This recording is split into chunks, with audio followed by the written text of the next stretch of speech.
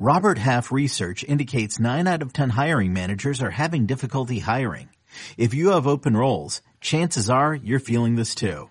That's why you need Robert Half. Our specialized recruiting professionals engage with our proprietary AI to connect businesses of all sizes with highly skilled talent in finance and accounting, technology, marketing and creative, legal, and administrative and customer support.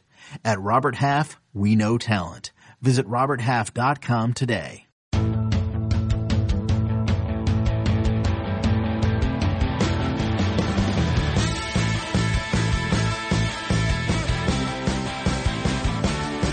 What's up, everybody? Welcome to the Pick Six Podcast, CBS Sports Daily NFL Podcast. I'm Will Brinson. I'm your host. We're actually multiple times per day on Tuesday through Friday throughout the month of June as we're connecting with guests from all 32 NFL teams. This is day 2 of the series, the All 32 series. We're breaking down the NFC East and AFC East this week, and to break down the Bills, the Buffalo Bills, the most hyped Buffalo Bills team since the K-God of the 1990s, Matthew Fairburn of The Athletic. What's going on, buddy? Nothing much. How are you? I'm good. And also you have your own podcast, The Buffalo Beat, a show about the Buffalo Bills. If you don't have a podcast in 2020, what is the point? Exactly. I mean, I think a couple of years ago we started that, and even that felt late. And so now, yeah, if you don't have one, you gotta get with the times here. When you look at this Bills team, it's a little weird because, okay, here's what I think people have been saying, and I don't know if I agree with it or not. I think I do to some degree, but not entirely. People have been saying that the 2020 Buffalo Bills are this year's version of the 2019 Cleveland Browns. Does that seem fair?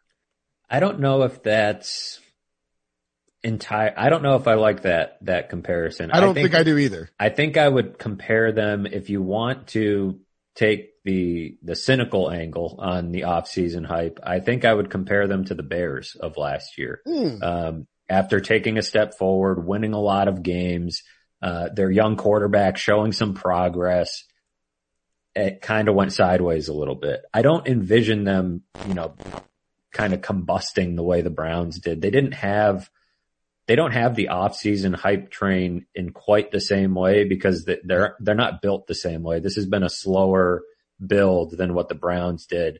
They also don't have Freddie Kitchens. They have. That's a great point. They have a coach who. Sean McDermott is an awesome coach. Yeah, he's not perfect. I think he still has some things to prove and some things to improve on, but he's not Freddie Kitchens. He's shown that he can get something out of this team even when they don't have a lot of talent. He did that in 2017. And last year they were, I thought for the most part, a pretty well coached team. His game management is iffy in spots and, nobody's going to accuse him of being a cutting edge offensive mind, but at the same time, he's got a program built. He and Brandon Beane have built something that I think is a little bit different than what the Browns were doing. So I look at the Bears as an example. If you want to be, a little bit cynical, that maybe the progress they showed last year was a little bit of fool's gold because you're not sure about the quarterback and they had a pretty easy schedule. That argument I would buy, but the Browns are just a little bit different because the Browns, we've seen that show before where they get the hype and they don't come through. And this team isn't as loud and in your face about the offseason hype as that one was. No, I think that's a great call because it's easy to do it because it's all right, this is a franchise that hasn't won a ton in recent years, although secretly the Bills have had much more success than the Browns have since coming back to Cleveland. They trade a first round pick for a wide receiver who's had some, sort of fell out of favor in the old spot. So you can see the comparisons, but I agree. I think if you told me the Bills went 8-8, I'd be like, all right, well, things went south for them, but they have Sean McDermott and Brandon Beane, as you point out, have built such a high floor for this team. That's what I think is so interesting about it. And if Tom Brady doesn't leave, maybe all this hype isn't happening, Yeah, I think that's fueling a lot of this. The fact that Tom Brady's gone. I know it's somebody fueling. has to step up and take the division, right? And that's what's fueling a lot of the optimism in Buffalo. It's finally they're out from under the thumb of Tom Brady and people are looking for somebody to step in and fill that void. And it's not fun to sit here and say, well, the Patriots will just keep chugging along. That's not interesting. People have been waiting for years for somebody else to take over. I think it's still very much possible that the Patriots continue to do what they've done for a long time. They won't be quite the same without Tom Brady, but they still have Bill Belichick. But I think there's a lot of people who maybe missed last year with the Bills, didn't see the jump coming and are trying to get on the hype train now and make up for it. But I'm with you. I could see them going in that 8-8, 9-7 range. I think it would be a disappointment for a lot of people, but I don't necessarily see things blowing up in a major way unless there's injuries and other things that we can't, foresee. Well, yeah, for sure. I mean, like if everybody gets hurt, they're going to lose a bunch of games. But I think one of the things that they've done in terms of building this high floor that the Bears did to an extent, and this is what the Browns didn't have, was if their young quarterback struggles, they can still win games. And or the Bills have done a good job, and I'm not saying they're trying to hide Josh Allen, but they want to win. They've been winning with running the football and playing defense. And that's just what Sean McDermott does. I mean, he did it, he was great defensive coordinator for Carolina, great defensive coordinator in Philadelphia. He took over, when he took over the spot in Philly, it was a tough spot and he got a bad rap, but I digress. My point being is that if they can win, even if Josh Allen doesn't take a leap, the question then becomes, can he take a leap? And what do you envision Josh Allen doing in 2020? That's a $1,000,000 question. Or are you on or off the Josh Allen train? Cause I feel like there's nobody who's like side saddling it. Right. It's very strange. The Josh Allen, he's so polarizing. So the Josh Allen, kind of train is a weird one. I think you're right in the fact that they can win games even if he doesn't take a huge step forward. Obviously, their ceiling is pretty much entirely dependent on how he plays. Yes. If he becomes, the quarterback that they think he can be, then this could be a legitimate, contender for the AFC. If he's the same quarterback as last year, I think their ceiling is kind of capped at what they were last year because, it's hard for me to envision him taking a massive step forward this year, to be honest. I think he took a pretty big step forward last year, but I think there were still a lot of things that are wrong with his game. His deep accuracy was among the worst in the league. He still did a lot of his best work running the football, even though he didn't run nearly as often as he did as a rookie. Accuracy is still a problem. We'll see. I'm not ready to write him off. I feel like maybe I am one of those people that's still on the fence, honestly. Yeah. Actually, maybe, you know what? Maybe I'm lying. Maybe I side saddle Josh Allen too. Cause part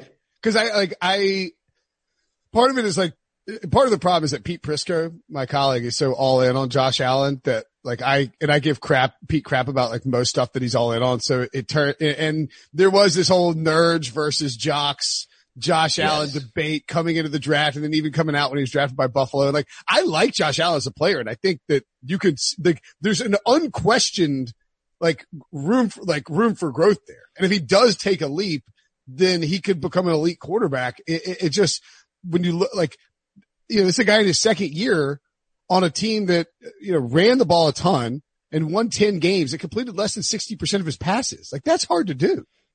Yeah. And the thing about him too is he's a lot of fun to watch, regardless of what side you're on. He's exciting to watch because you just don't know what he's going to do. And, that's part of what makes it hard to fully jump on board because some of what happened in that playoff game last year was, I can't even explain it. Watching some of that happen, the way that he played in that game was really confusing. And that was a lot of what we saw all season long. And he didn't play his best football against the best teams. And that's what concerns me about, going into 2020. And you talk about the ceiling of this team and his ceiling as a player. I think most of us can agree.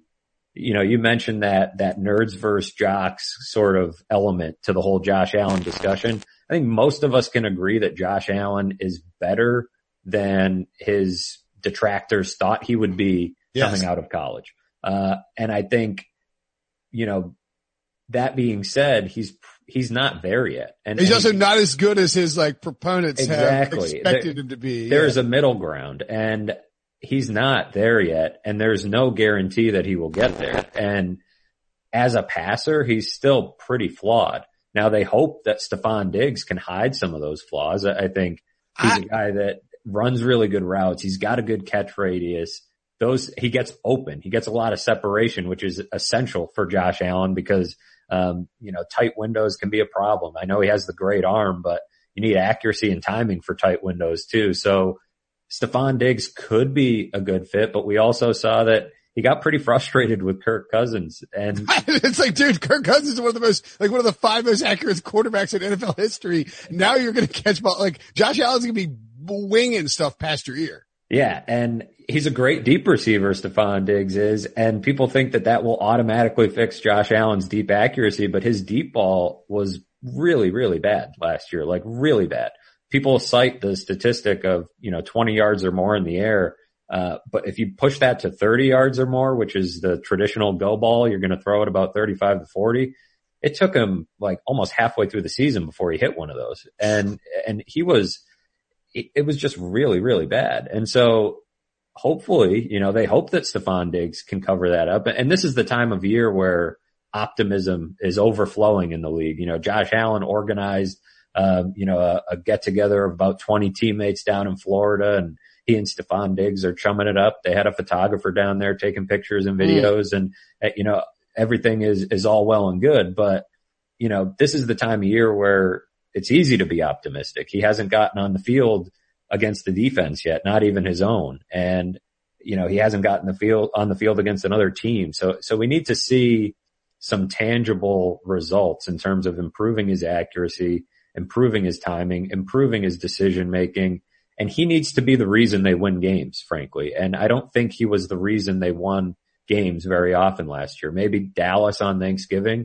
And, he pulled out some fourth quarter comebacks, but he was largely the one digging those holes to begin with. So, they're still going to have a really good defense, but if you want to take the next step to be a team that can go toe to toe with the Chiefs, which should be the goal, then you need more than a defense. You're going to need to score points and try to keep up with that offense. And, right now it's hard to say whether Josh Allen and this group are ready to do that. After the break, we will talk about the rest of that roster.